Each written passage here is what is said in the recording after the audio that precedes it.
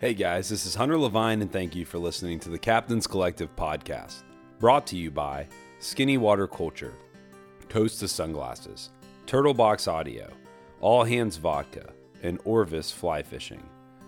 In today's podcast, we sit down with Captain Ryan Harrington, who is based out of Tampa Bay, Florida, but spends a good bit of his year in Costa Rica as well as the Keys and the Bahamas.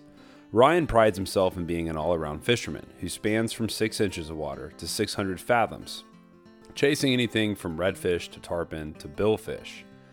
In this podcast, we dive into Ryan's motto of no enemies on the water and talk about how a 2-hour conversation with C.A. Richardson led to a 15-year mentorship, a relationship that Ryan says has been invaluable. We hope that you enjoy this podcast. Thank you for listening. This is the Captain's Collective.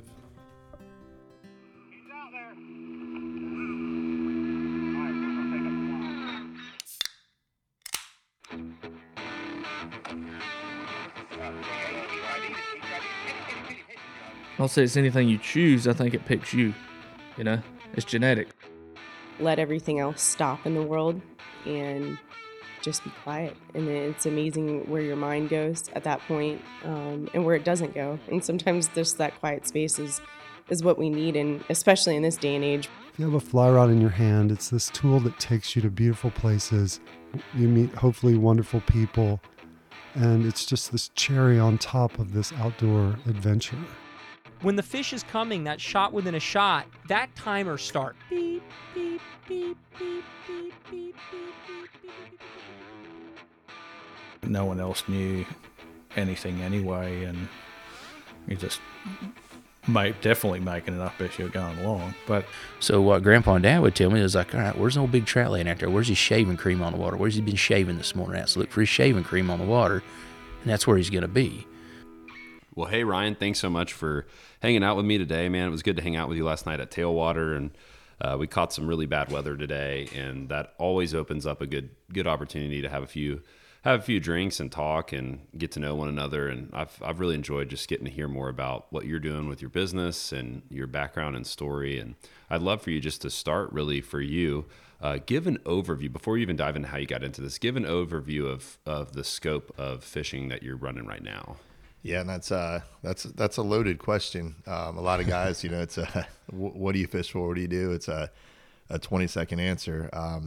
I like to kind of pride myself that I fish anything from 6 inches of water to 600 fathoms, anything in between. So stay very well rounded, versatile in anything from your skinny water stuff out to king fishing, snook trout, redfish in between there, and bill fishing, pelagics.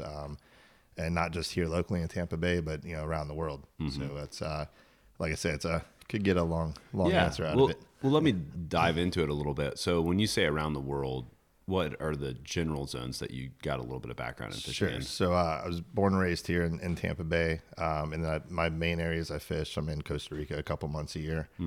So down there a lot during the wintertime, Bahamas, the Keys, Boca Grande. So what is it? So tell me about Costa Rica. What does that setup look like for you? Like what types of trips are you running, and what's the living arrangements like? Give me a picture into Costa Rica. Yeah, definitely. So a couple years ago, I got blessed with some mutual friends and worked out to be considered the pro angler on the team down there. So in the tournament series in Los Sueños in the Triple Crown, there's one pro angler per team. So I was blessed with an opportunity to do that, and went down for one tournament, turned into a good time. And next thing I know, I was down there for 3 months. So that was a couple years ago, and been going back ever since. So, yeah, and I don't know much about that world. When you're talking about being a pro angler, so kind of unpack what that means, and then are you just with one group of people the entire 4 months, 3 months? Yes. So it's kind of it's a tournament rule as far as pro angler, and that's definitely a gray area. I think every team rereads that rule every year, just to double check. But their definition, and it could be different definitions depending where you are, but the definition for that tournament series is basically if you've made money from the fishing industry in the last 12 months. So being a guide, there's no way around it. I do one guided trip a year, and that's it. So then I'm considered a pro. So, of course. Yeah. So you're marked as a pro. it's kind of a weird, quirky thing down there because they don't want pro anglers. I guess they just don't want a team of good sticks together. Meanwhile, you got all these people that, they're fortunate enough not to have a 9-to-5 job. So all they do is fish, but they don't get paid for it. So a lot of those teams I would consider professional teams, but they don't get a direct paycheck from it. So, it is what it is. And I don't know if you said this before, but what are you targeting out of Costa Rica? Yeah, so that's mainly billfish. Okay. So sailfish primarily. There's a lot of marlin that get in there and dolphin, depending on the tournament. Now, the Triple Crown Series we fish is only billfish. Okay. It's a good problem to have if you're fun fishing or you're on a charter, because there's days you'll get 15 or 20 Dorado dolphin coming in. So that's a really good charter day. But on a tournament, they eat and you just break them off right away. It's funny, like just the differences between a guided trip or recreational fishing and tournament fishing, and how that kind of shapes the way that people fish. And for me, like as somebody who's never been to Costa Rica, my understanding is that you can get into these billfish relatively quickly from the ramp. What's an average day in the tournament chasing those? And then what type of boat are you running there sport fishing wise? Yeah, so I'm on a 55 Viking down there, and then also freelance on a 72 Viking as well. Kind of bounce between a couple teams. But yeah, it's funny too, because we'll have days 20 or 25 sailfish is that's a good tournament day. You're usually somewhere in the top 5 with those numbers. That's a tournament day, so we're fishing a little bit different. We're backing up on the fish, we're getting our leader touch, and we're breaking them off and getting more. Now, if it's a charter, that's a little bit different, because your clients are flying all that way, spending some money to catch a fish. They don't want to get a leader touch, break it off, and not see the fish. They want to get up and close, close and personal. There's a law in Costa Rica that you can't bring the fish on board, which I agree with. It's all catch and release. But similar to a tarpon, you want the picture as close as you can get. The client's either holding the bill or the mate holding the bill. So if it's a charter, you're not going to catch 20 in a day, because you're going to take your time on each fish. You're going to get in next to the boat, get your pictures, reset. So a good charter day, there's still days you can get 6 to 10 billfish out there. So it's it's still a lot of fun. But tournaments, we're just running and gunning and knock out them points. I don't know if this is an easy answer, but is there one that you like more, tournament fishing or chartering? That's a good question. I still do like the tournament aspect, to be honest. And it's funny, because I grew up with a tournament background more than anything before I chartered. I started tournament fishing at 12 years old. So I have more of a tournament background, but I think that helps on charters too, because a tournament like today is a good example. There's a tournament going on right now. It's not ideal conditions out there, but when it's a tournament, you go. So I think I'm used to that mindset of put your big boy pants on and go and fish the conditions. Now I'm honest with clients too. I'm not going to force them into bad weather, but I'll tell them, hey, if it's a tournament, me personally, I would go. But you as a client, if you can reschedule, it might be a good day to do that. Yeah. So. Well, and I always think, I know a lot of guys struggle with that, but just everybody's different. It's like if this is their one day a year where they're going to get that opportunity, they'd rather have a medium / bad day on the water than no day on the water. Right. And then if you're somebody who has the flexibility and calendar where you get a fish a lot, they might say, well, maybe this is a good day to hang out with my wife in town or whatever. So I definitely understand that dynamic. And then you also do stuff down in the Bahamas and Keys. What does that look like for you? Yeah, so the Keys, we do the Key West Marlin Tournament every year. That's in July. That's so we just talked about Costa Rica, a good tournament day, having 20, 25 billfish. The Keys, that tournament's done in July around Hemingway's birthday. That's the only reason they do it that month, which is the complete 180 opposite. That's beat your head in. We've been fortunate enough. I believe we've won it twice now. I've had a bunch of top 2s, top 3s in that tournament, been pretty successful, but that's a 3-day tournament. If we can get 2 billfish in 3 days, we're going to win it. So that's tough. That's a test of patience. Yeah, 100%. Yeah. So the Bahamas, that's a more of a private, fun trip I do. We go over there quite a bit from Palm Beach, make the run over to usually up to the northern Abacos, Grand Cay or La Caya, that area. I did spend 6 weeks in Cat Island on a 42 yellowfin. That's super fishy over there, but those are private trips. Mostly tuna, dolphin, wahoo, and then deep drops in between. So. So, you kind of gave me a good overview of kind of the scope, and then I know Tampa Bay is home for you, home base for you, and you were talking about 6 inches to 600 fathoms. Talk to me about what the Skinny 6 inches kind of water game looks like for you. Yeah, so I know a lot of listeners here, they're the true skinny water guys. So I'm not going to beat my chest like I'm out there pulling and getting technical with the fly rod. I run a 22 Ranger and a 24 Almirada, so a couple of bay boats.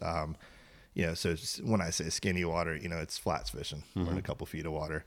And I totally respect the real skinny water game. The guys like my mentor in the business is C.A. Richardson. So I kind of, got a lot of intel from him on that real skinny water stuff. And it's kind of cool because I've done more the bay boat side, a couple feet of water, and consider it flats fishing until you realize the real technical game is the real shallow water guys. And there's a lot to be learned from me fishing in 3 foot of water versus those guys pulling in a foot of water. Yeah. I think they get to read the water better. I've learned a lot from CA, where I thought I knew everything about flats fishing until he's almost got a PhD in it, where he's reading the fish. I knew how to go out and catch them and where to catch them. He would tell me why I was catching them basically. And so it's cool. I think you can learn from every aspect of the game. And that's why I like being well-rounded, because I'll use those skinny water, tips and techniques and use that for the shallow water, the deep water, the pelagics, everything else. I mean, fish are fish. So, even though it's different ball games, you're using the same tools. Yeah. It's funny. You were talking about some people have a quick answer for what do you fish for? You could just start telling them fish. Yeah. Mostly fish. Yeah. Yep. If it's got a tail, I'm going to target it. Yeah. And then you're just going to sound like a smart ass. So. Yeah. With your kind of relationship with CA, I know you have kind of an interesting story about how all that started that you've shared with me. I'm curious if you'd be willing just to share a little bit about that and kind of how that's grown, because I think that would be helpful for people. Yeah, definitely. So CA and I go back probably, I want to say maybe 15 years. We put in at the same boat ramp for quite a few years together, and so we had a mutual understanding of who each other was. I was nobody at the time. I was just starting to be a guide, and he already had a pretty good career in the wrap truck and all that. So TV show is easy to know who he was. I didn't think, or I just didn't assume he knew who I was. But it was just a mutual nod at the ramp. That was about all we got from each other. And I don't like having any enemies on the water. So one day we both got done with a trip at the same time, and I just looked him in the eye. I said, "Hey," I said, "My name's Ryan." And he's like, "Yeah, I know who you are." I go, "Okay, okay." I was like, that's one step. I said, "Did I ever do anything to kind of upset you or rub you the wrong way?" Because most people on the ramp will have a little conversation. Again, we just did a head nod. So typical CA fashion, it was a 2-hour conversation. We both pulled our boats out, and I didn't know he's bigger than I am. So he walked over to me. I go, "Oh, maybe I did something wrong, in the past." And I was like, "Oh, here we go." Couldn't be nicer. 2-hour conversation led into 15 years of friendship. So I actually, look up to him. He's my mentor in the business, sponsor wise and fishing wise and everything else. So there's a mutual respect that we kind of hashed out, because I was always running a tower boat. He was always running a little skiff at Hell's Bay. So in that 2-hour conversation, he was kind of breaking it down and saying it wasn't me in general. It was just the fishery and the way the fishery has changed in Tampa Bay that he saw over time. The way the tower boats have changed the fishery. And I didn't argue with him. I let him speak. I fished the way that I kind of self-taught myself how to fish, and it's running a tower boat, finding fish, using a chum bat and chumming up a bunch of redfish and catching them. He's more old school and technical, but again, instead of arguing, I respected it, so I let him talk. And I think the fact that we had a mutual respect for each other was kind of an instant friendship. It's pretty cool. We've kept that up to this day. I talk to him all the time, and again, he's helped me out quite a bit. So pretty cool, and I appreciate everything he's done. Yeah, and I think it's kind of cool because, my personal preference is to, if I can just pick the weather, pick the day, pick the circumstances, I'm usually going to want to be in under 5 feet of water and being able to sight fish whatever I'm going for. It's kind of my preferences. But, my dad's business, he runs a tower boat, and one of my daughters is named after his boat, Parker. Yeah. And, there's so much cool overlap between somebody who might be in 4 feet of water with live bait and somebody who might be in 5 inches of water with, you know, artificial or fly or whatever. And you had alluded to that earlier about how, you know, for you, you learn certain things. Maybe you learn a bunch of stuff, you know, bill fishing that translates over to tarpon fishing, that translates over to red fishing. I'm curious if you could just elaborate a little bit more about how you see all those things connecting and maybe what some of the common threads are across all the different disciplines. Sure. Yeah. And that brings me back to the mutual respect with CA, and what he told me that kind of opened my eyes to it is, I think I've touched on how well-rounded I am. So I don't do one thing 12 months a year. And CA kind of brought that up. He said, I'm not upset with you. And he goes, actually, I respect you because you do so many different things. And CA's had an incredibly successful career, being the shallow water, technical, skinny, fishing guy. So he's got that niche. But he told me face to face, he said, look, I kind of painted myself in a corner. My audience wouldn't understand if I go out and do something else. Where on the flip end, I do all the different things, the mutual respect there. And then I started kind of self-thinking, well, yeah, I guess it is pretty cool what I do. I'm not the best at any one of those. Mm-hmm. I'm well-rounded, but a lot of that is because you can use, how you kind of alluded to, you can use that real skinny water thing in the 5 inches. You're learning something you could use in 4 feet of water. You can expand that out. The guy that's fishing 5 inches of water in his technical skiff, it might be intimidating for him to go offshore, whether it's for blue marlin or even just, kingfish or something right off the beach. They kind of stick in their zone. They don't want to expand out thinking they might not be good at it. Where, honestly, like the bass world, a lot of that stuff has come into saltwater, some of those techniques. Mm-hmm. I think it's easier to translate over different types of fishing than people will give themselves credit for. Mm-hmm. If you're just a fishy person and you can target a fish and kind of know, your weather patterns are going to be similar. Every species is going to have their own technical, differences in between them. But overall, a fish is a fish. It's got a tail and a mouth. So, I've seen people transition. Someone that kind of jokes, they don't know what they're doing. They're throwing something goofy, and next thing you know, they're catching fish. Actually, last year I dabbled in the MLF bass tour, and I'll be honest, I don't know the first thing about bass whatsoever. Mm-hmm. So I did the whole the Southeast series. I fished 5 tournaments, and as a co-angler, and each time I did it, you're paired with a random angler. Mm-hmm. So I got the back of the boat, they got the front of the boat. You're allowed 5 fishing rods and a bag full of tackle. So I wasn't gonna try and go be Kevin Van Dam and go buy all these bait casters and $10,000 in different colored worms. So I would show up with 5 spinning rods, basically my redfish gear. Mm-hmm. 5 spinning rods, and my backpack full of tackle consisted of mostly, Little Johns and stuff I would throw for redfish. Mm-hmm. And I think 4 out of the 5 tournaments, I actually outfished the pro angler on the front of the boat. And it was again, just kind of using what I was used to and comfortable with, and it transitioned and it actually caught fish. So. Yeah, that's a great kind of, I think too, just kind of a great reminder of how different groups are able to learn from each other and pull stuff into their place and find success. A friend of mine owns a lure company called Nichols Lures, and they have this huge spoon. It's like I want to say it's 8 inches. It's called the Magnum. And this thing is like huge, and they were doing it for bass, but then all these guys up in the Northeast started really having a lot of success with striper, and it was really, doing really, really well with the striper. And so somebody had enough of a foot in the bass world to see something working really well for largemouth bass and to translate it into their own world, and had a lot of success in those overlap areas. I've found along the way the past 5 years of really trying to delve into some of the techniques behind all that there's a lot of really great stuff that got stolen from somebody else's tribe, So you can learn a lot when you kind of have your foot in multiple little groups and places.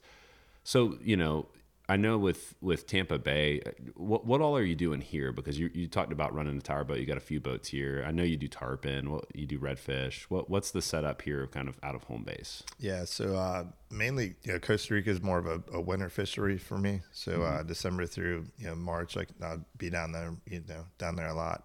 Then I come back here for tarpon season. So May, June, July. It's pretty much I'll run every single day for tarpon. Mostly, the popular spots down there. I'm in South Tampa Bay, St. Pete. So I'm fishing, the Skyway, the beaches down there, Egmont Key, Bean Point, getting in the mix, playing bumper boats out there. So That's my May, June, and July, and then transition into flats fishing the rest of the year. Mm-hmm. So redfish is kind of my bread and butter, but snook, trout, and redfish. I do a lot of shallow water grouper inside Tampa Bay. We'll catch them in 4 to 10 feet of water. Keeper, gag grouper. Then I do delve into some near shore stuff. I don't have my federal permit, so I stay within 9 miles. Mm-hmm. But I do a lot of different species right off the beach. We do some kingfish, things like that as well. Yeah, and I know you and my dad connected over some hogfish stuff and just kind of some of the techniques around that. For you, is tarpon in your home waters, is that your favorite species, or is that just your biggest breadwinner? Yeah, and it's it kind of goes back to being well-rounded. So when I fish, I like to fish hard. I think last year I did 82 days in a row for tarpon. Mm-hmm. Fished every single day. A lot of 8, 10, 12-hour trips. So I go super hard on it, and then about the time I get burnt out with it is usually the season's over. I switch to something else. So it's always new and fresh and exciting. But overall, yeah, it's tarpon season is the one season I think I look most forward to. It's that never gets old. I get goosebumps, and my clients can see that too. You hook a fish and jump a fish, and I'm like a little kid out there. Mm-hmm. I mean, I share that excitement on every one. I hate to say it, but after your 100th or your 200th or your 300th sailfish, they're fun, but there's no difference in a sailfish or a trout, to me these days. Yeah. And why do you think that is though? I mean, tarpon are just, I think it's because it's a short time that we have them here. Just a couple months a year. Your snook, trout, redfish, and even sailfish. There's a lot of times you can just go out and target them.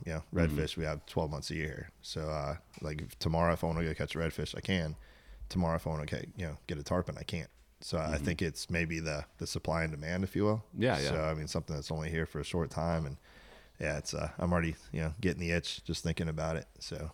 I know they're starting to show up earlier and earlier, it seems like, but I can't wait till I start my charters like May 1st for them. So counting down the days. Give me a couple tips on if you're in a bumper boat fishery. Yeah. And so I like to be friends with everybody, in the industry. I did put myself out there. I did PTTS the last 3 or 4 years they had it. So I went and did that. I know that's controversial amongst, fishermen, but it's something we did, and it's on my career. I don't regret it.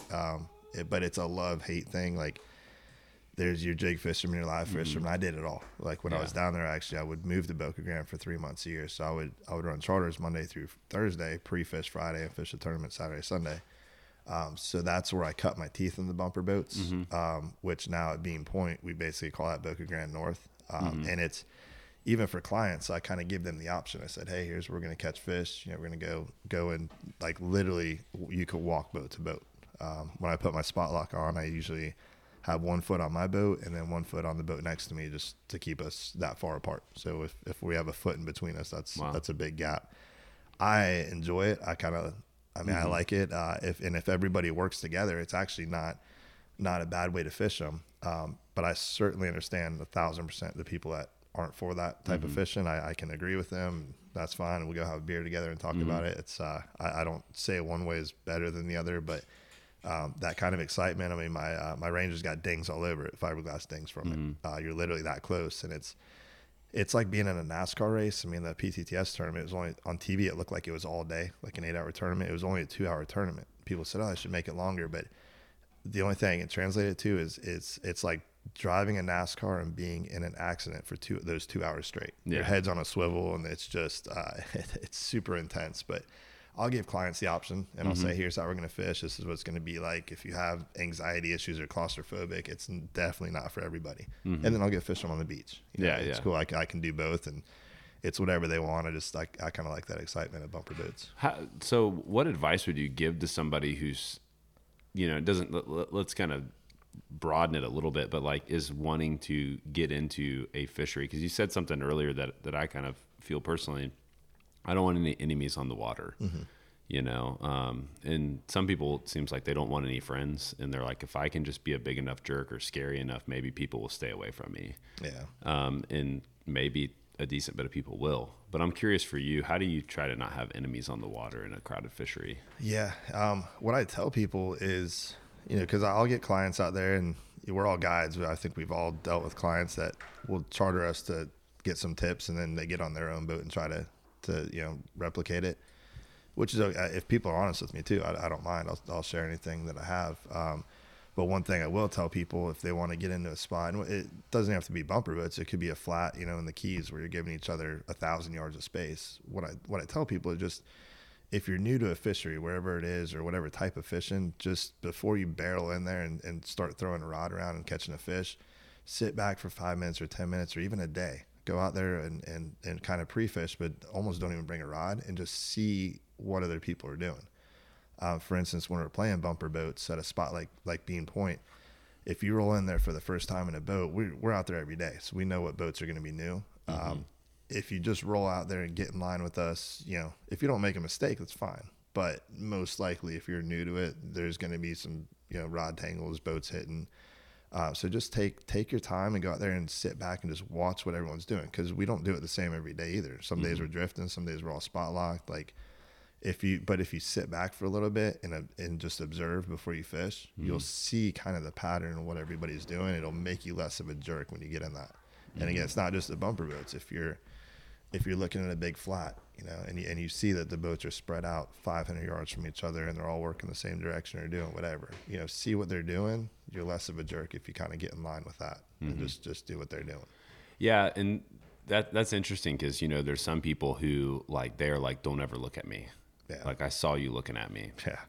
So I guess the implication is, if I'm fishing somewhere, you can never fish there and you can't look at me. Right. And it's different regional, because I fish so many different areas. For instance, there's spots in Tampa Bay that etiquette is okay to be 10 foot away from each other. It's not a known secret that Weeden Island is a place like that. You can literally, you can cast over each other's lines in Weeden Island, and you're not necessarily a jerk. You're just playing the game that's there. And when I go there, I get pissed off when that happens, but I realize, hey, I went there knowing that that's what's going to happen, and it happens. So I just, swallow my pride, and it is what it is. That's the etiquette of that spot. And there's quite a few of them like that. Now you take a place like the Keys, it's common etiquette to give, if someone's on a flat, it's common etiquette to give them that entire flat. So it's the opposite. And it's just where you are in the world and what that etiquette is. And I'm not saying it's right or wrong. Yeah. I wish it wasn't like that, but you have 3 million people in Tampa Bay fishing, a fishery that's not that large. So yeah. And I mean, it makes sense to encourage people to try to say, pay attention to what people are doing. And people go, oh, well, you're just trying to, you're trying to fish exactly where I'm fishing. And it's like, well, maybe you're just trying to learn how to get on a flat. And places, I've noticed that everyone has a little bit different etiquette. And so moving slow, it's kind of like whenever my dad was teaching me how to, dock boats when I was younger, he was like, go slow. It's better for something to go wrong slow than fast, you know? And I think that's true for a lot of things in life. If you think about it, right, is like, if you're trying to get into the mix in a fishery, it's probably better for you to be slow. And then even something that stood out to me too about what you said with CA is like, if you feel a little weird tension, maybe the best thing to do is just to come up and say, hey, did I do something wrong? Right. Maybe a lot of times at boat ramps, some people are just trying to get out really quick because they're trying to get home to their family, or maybe they're stressed, or maybe I don't know, maybe they're just a jerk, Yeah. But it's good for you to try to clear the air every once in a while. Yeah. It's funny you say that. When I learned to dock a sport fish, it was the guy that taught me told me, he said, never approach a dock faster than you want to hit it. So if you just take your time, and going back to that, because I think nowadays with all the issues, it's easy to pin fishermen against fishermen, and we're all out there for the same thing, which at the end of the day is having fun. Some people, if you take it way out of proportion, and if we were talking a little bit earlier, if we all fight amongst each other, it makes this a miserable job and not a fun job. And we're in a fun there industry. are people who, especially we were talking about this earlier in the hunting industry, but it's true in the fishing industry too. If you're so busy worried about what's attached to the end of their line, if it's a fly or it's a lure or it's a live bait, you don't realize that there are real fights that are going to stop everybody from getting to do this. Yeah, and 100%. That's one of the things that's been good for some of the different organizations, waterkeeper organizations and Captains for Clean Water, is saying, hey, we're not trying to have the fight right now about who is the most superior group of people in the world because of what they attach to a line here. We're trying to say, if we don't do better with the water, we're not going to have fish to even throw at. And I think that's, the word for it is infighting, but I think that's a good reminder, with what you're talking about how people get intimidated. I mean, it is an intimidating thing to go from, well, I see the fish first to now I'm like, how do I even know I'm in the right zone or if this is good bottom? And I'm curious if you could help people. How do you learn how to learn? Yeah, it's If that makes sense. It does. There's I don't think there's any replacement for time on the water, and I think that's why there's always going to be a career for a guide. We take a lot of time away from our families and our everyday lives to be on the water. But those are just hours that add up. A guy that's been doing it 20, 30, 40 years, they're successful and they can pay bills for a reason. Most likely because that much time on the water, they're producing, they're catching fish, and they have a successful career. It's like reading water, or doing like we're on a podcast, or if I do a fishing seminar and I'm on a stage and I'm showing people like, hey, here's how fast I like to work a lure, or here's what to look for. Well, that's in a controlled environment until you're out there day to day. I'm not saying the guy that has the most years on the water is the best, but there's certainly an exponential graph you could probably look at. The more hours on the water, the more fish you're going to catch. Or eliminating water is a big thing. So you can kind of know, like, we're wasting our time. It's time to move. Let's, stick it out, grind it out. There's a lot more than pulling up to a spot. And that kind of goes back to why I don't mind, if people book me to learn. I don't hide my spots or why I'm there. I like to teach them a little bit. And in return, maybe I'll call them in a couple weeks and say, hey, have you fished that spot? Give me some intel back, because I might fish a whole different area. So I'd rather not beat around the bush and take people to crappy spots. I want them to catch fish. You can learn from other people too. I think it's a fine line. The more information you share, the more you get back. And I could also see, the other flip side of that is beating a spot up too much or a school of fish too much. So there's a fine line there. But yeah, I think, going back, I just don't think there's any replacement for time on the water, hours on the water. Let's do this exercise, because can we talk about hogfish some? Yeah, okay. Is there any black magic there? Is No. anything off limits? Okay. No. All right. So that's something that, my father's interested in. I'm interested in just learning more about hogfish. We do mangrove snapper, red snapper, grouper, a lot of offshore species and stuff, and just haven't really got into that. So let's create a scenario where you and I are on the boat together and we're going out to catch hogfish and you're going to teach me. Yep. And through my eyes, I'm trying to learn. And I think we've all been in scenarios where we had a really good day on the water, but we were like, I've had this where I'm like, I wasn't paying attention to the right things, and so I didn't learn as much. So we get on the boat. What things am I paying attention to? Yeah. Like, if you're controlling my mind, you have mind control powers. So hogfish is one of those like patience fish. Okay. And patience in a good way. So there's the opposite would be, hey, I want to go out and catch a tarpon on a fly. Well, that's going to be a long learning curve, patience, and you're either going to get one on a fly or not. Like you might go 10, 12, 15, 30 days in a row and just not have that magic button that got that tarpon eat your fly, period. And you go home with zero fish to talk about. Hogfish is the opposite. It's a patience fish, and you might have a really crappy day, not catch a hogfish, and you're still going to catch 100 other fish, whether it be mango snapper or flounder, sheep's head, or grunts or anything else. So it's kind of an easier learning curve in that way, because you're doing the right thing. It's just either they're there or they're not, and you're getting past the other fish or you're not. So going back 15 years ago, hogfish was pretty much strictly a spearfish sport. People said you can't catch them hook and line. I grew up in that era. I always thought that. I mean, I didn't catch my first one until probably 10 years ago.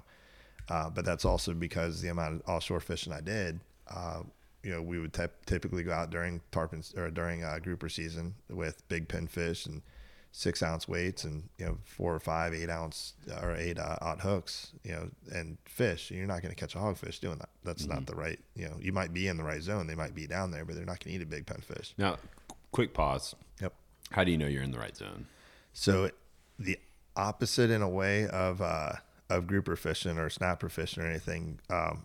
Typically you go offshore, you look at your sounder, whether you have a side scan or just a down scan. I mean, even back in the day with the old school graphs, you still wanted to see, either a break or a ledge or hard bottom, you want to see fish. You want to see something on your machine. Even if you suck at reading your machine, you don't want to see just flat bottom. Yeah. Hogfish in a way is a little bit different. Flat bottom doesn't mean it's bad.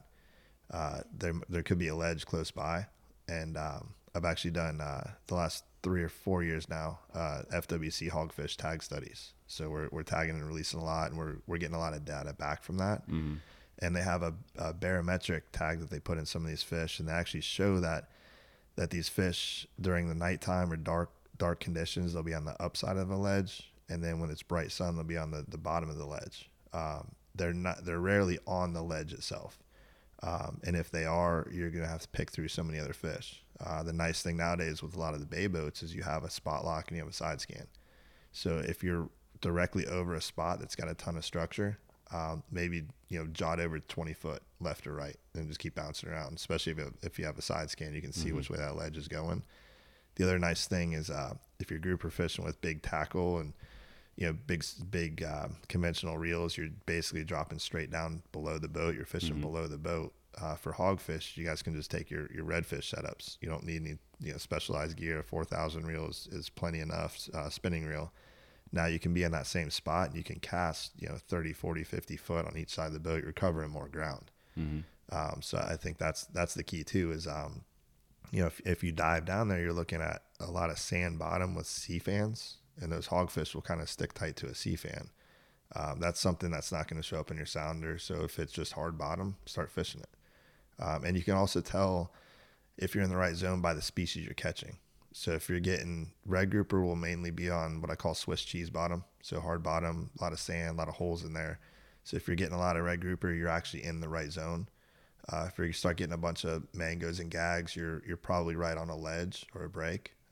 Not a bad zone, but maybe cast 20, 30, 40 foot off of that. Just get away from that.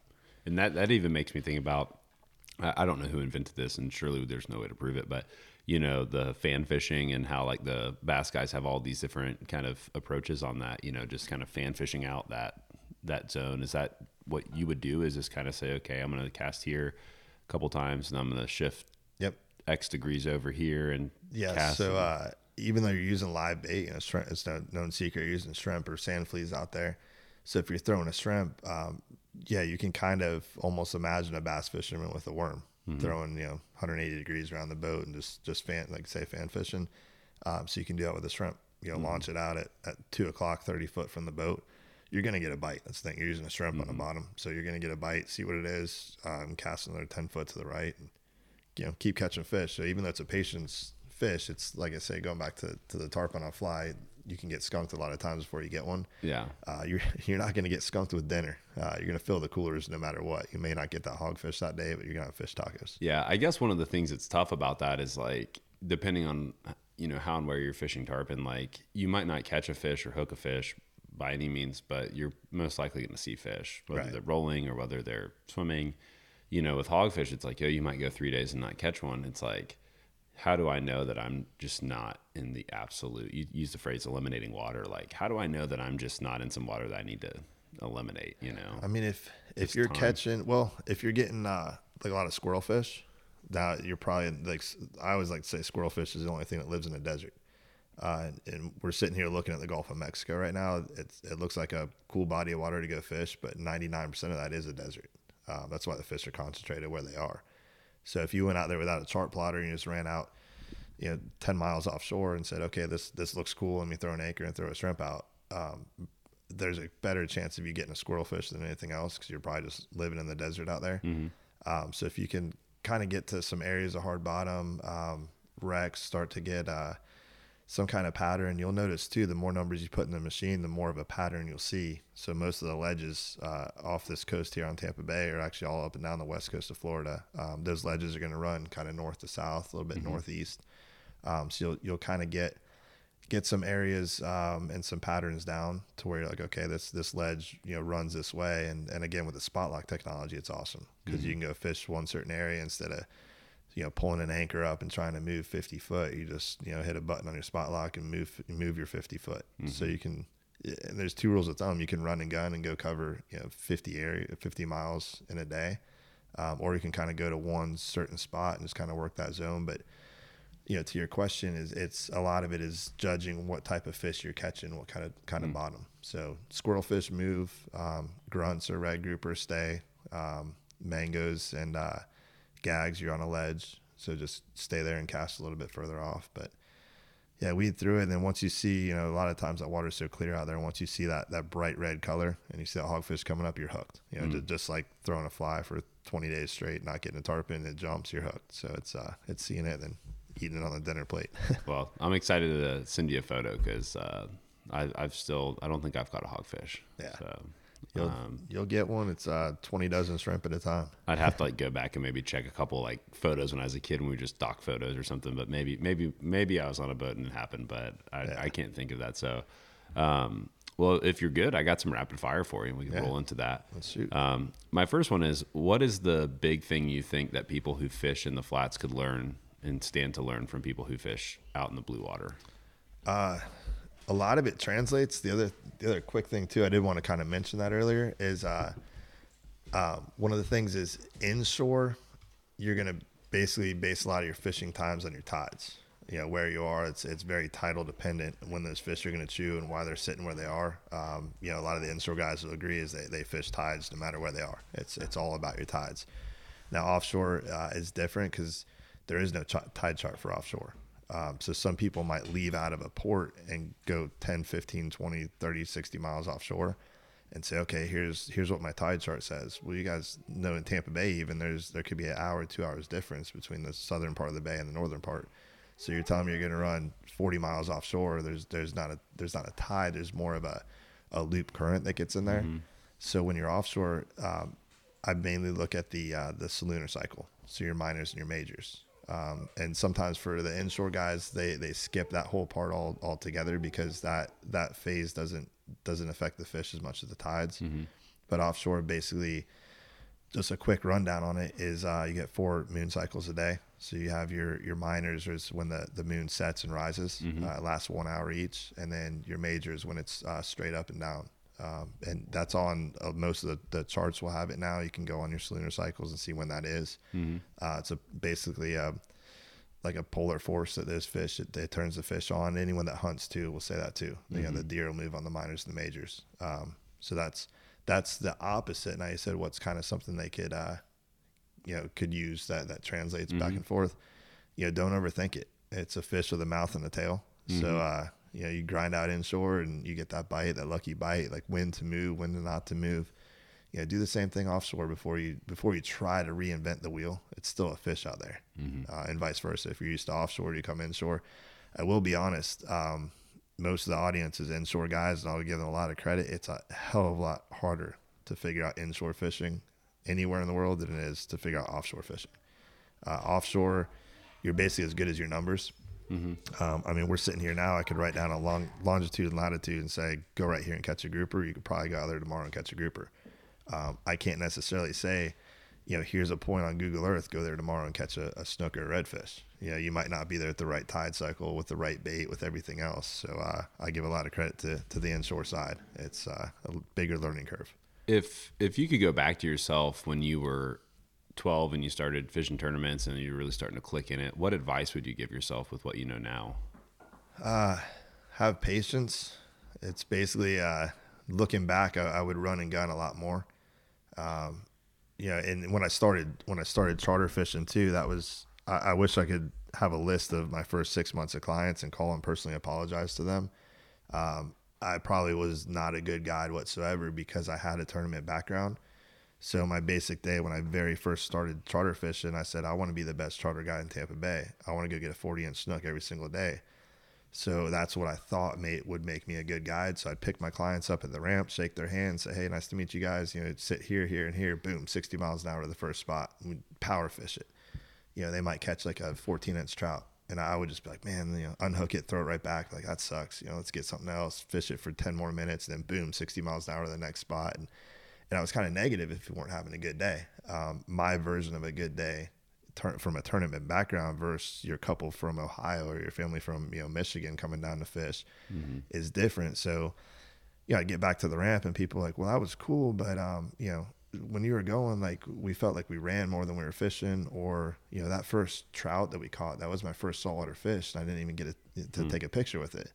So I kind of had to think about it for a little bit, you know, because people are like, well, you drove right by those dolphins back there, the pelicans. I'm like, well, I was born and raised here. I'm spoiled. This is our backyard. It's a beautiful place. But I was like, no, I was trying to put you guys on a 40-inch snook. I didn't have time to turn around and look at a stupid dolphin. Yeah. So then I kind of reevaluated it though, and I took a deep breath. I said, you know what? Like, we do live in a cool place. Like, dolphins are pretty cool, you know, if they're not messing with your fish. But, or pelicans are cool. Or, you know, I was like, all right, so now if, you know, a couple gets on the boat or a family, and, you know, if our first fish is a 12-inch trout, I'll take my time with it. I'll say, hey, this is a trout. Look at his teeth, and that's why he's got this, and this, you know, and kind of tell him a little bit about the fish, and then release it carefully and get pictures with it. And I noticed my tips went up, so I'm assuming that at the end of the day, I'm assuming that makes me a better guide. I'm getting more repeats and better tips. So I just learned to slow it down. The same could be said to your question about tournament fishing. I think sometimes we're so quick to get to that next spot and catch that big fish, and sometimes you gotta grind out a spot and just have confidence. And my biggest thing pre-fishing, I brought it up earlier, but eliminating water. When I pre-fish, that's the day that I hope I have the crappiest day. I don't personally, and this might not be everybody, I don't want to go out there and pre-fish and crush the fish. I'd rather eliminate water. I'd rather go to my go-to spots and they absolutely suck and I don't see a single fish or a bait there or anything. If it looks like crap, then I know the next day during a tournament, if I'm struggling, having a slow day, I can eliminate all those other spots and go to my other go-to spots. If you crush it on the pre-fish day, then there's days you can do that and have a great tournament day, but there's also days those fish move and now you're scared to go to your backup plan. So just eliminate water and don't be afraid to grind a spot out. Philosophically for you, what do you feel like is the thing that's changed the most the past 10 years? Social media, 100%. And we're all guilty of it. I mean, Facebook fishermen, you know, looking at backgrounds, everything else. So that's definitely a game changer. And people like C.A. Richardson and Ray Van Horn, people that kind of grew up fishing in Tampa Bay and complained a lot about the pressure on the fishery, and the fishery has changed. I saw that just in my short time. You know, I was born and raised on Tierra Verde.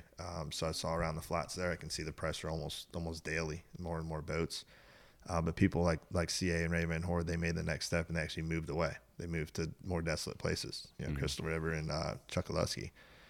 So that's one of the things. It's something we can either fight. The thing is, you really can't fight the population progress in Tampa Bay, unfortunately. You know, we all want to have our little slice of paradise. And again, I was born and raised on Tierra Verde, and I was one of the only properties out there. You know, it was all mangroves, and I used to ride my bike through the sand spurs, and they're all, you know, big mansions, multi-million-dollar houses in concrete now. So it's changed, and you just gotta, unfortunately, work with it, and you know, don't make enemies on the water.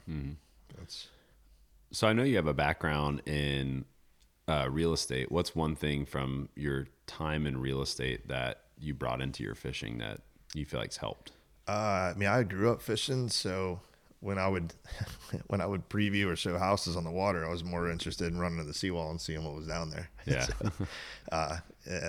So I got to learn a lot that way. What's funny too, for the sheepshead fishermen out there, here's a little trick. So waterfront property isn't the same values. No matter what city you're in, you have, you know, more expensive waterfront than others. What I have noticed is the older neighborhoods, you can go by price value and kind of see where the less income waterfront properties are. That's usually the better fishes, better docks to fish. Reason being, a brand new neighborhood with $10 million homes, they're probably going to have new docks and they're going to wrap them. You know, we all see the little plastic wrap they're doing on the tide poles. That's not good for holding fish. You go to these older neighborhoods with the concrete docks and all the big barnacles and the oysters and the crap that's been thrown down there for 60 years. That's where your sheepshead are, a lot of your redfish. So kind of a weird way to translate stuff like that. And everyone knows. Yeah. So they might be prettier houses to fish in, but go to those crappy waterfront homes, catch fish. What's your favorite thing to do outside of hanging out with your family, like hobby, interest wise? What's your favorite thing to do off water?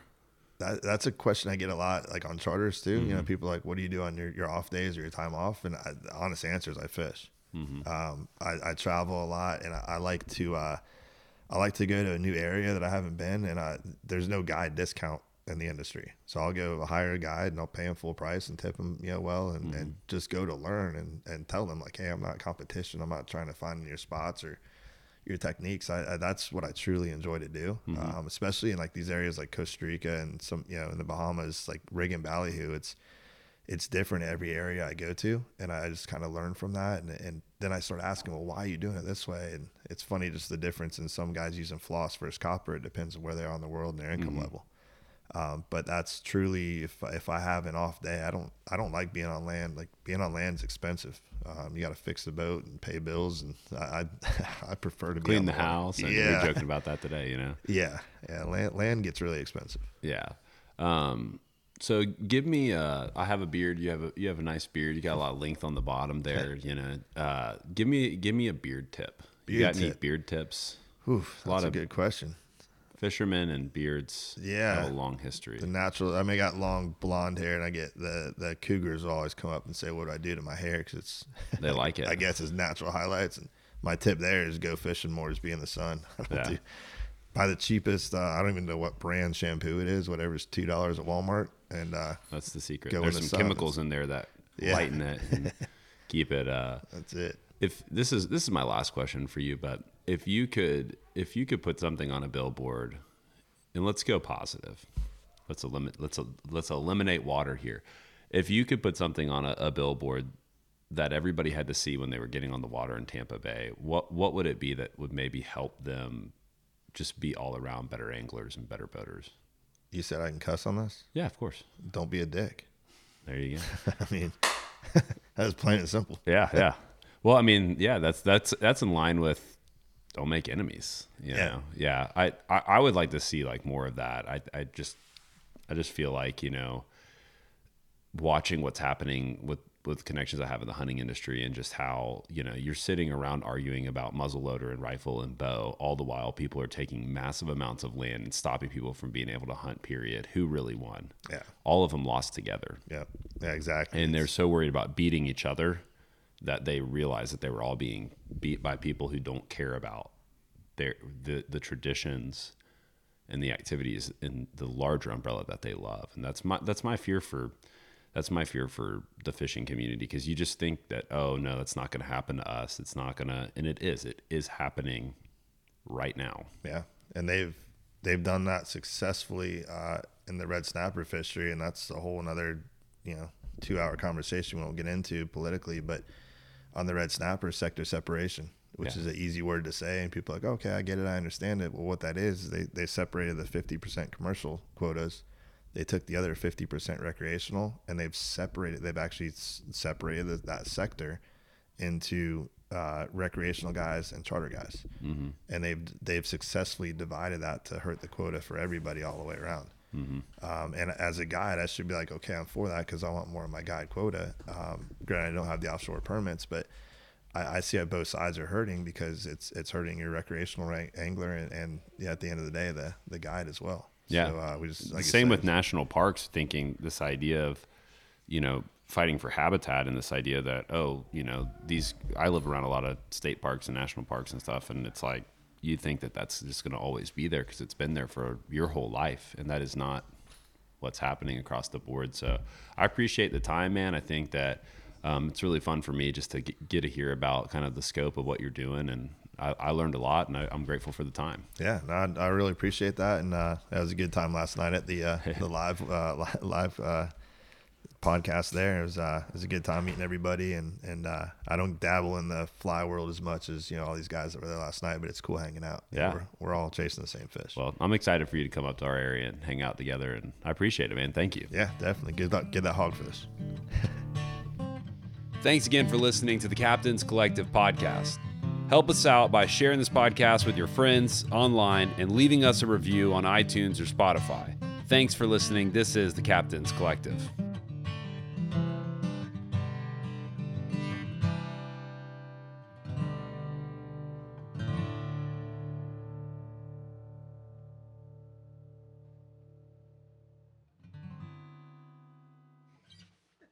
You're listening to the Waypoint Podcast Network, brought to you in part by HuntStand, the #1 hunting and land management app. Join Captain Justin Leake and Meredith McCord for the best fishing action along Panama City Beach. Tune in to Chasing the Sun every Sunday at 9:30 a.m. Eastern on Waypoint TV.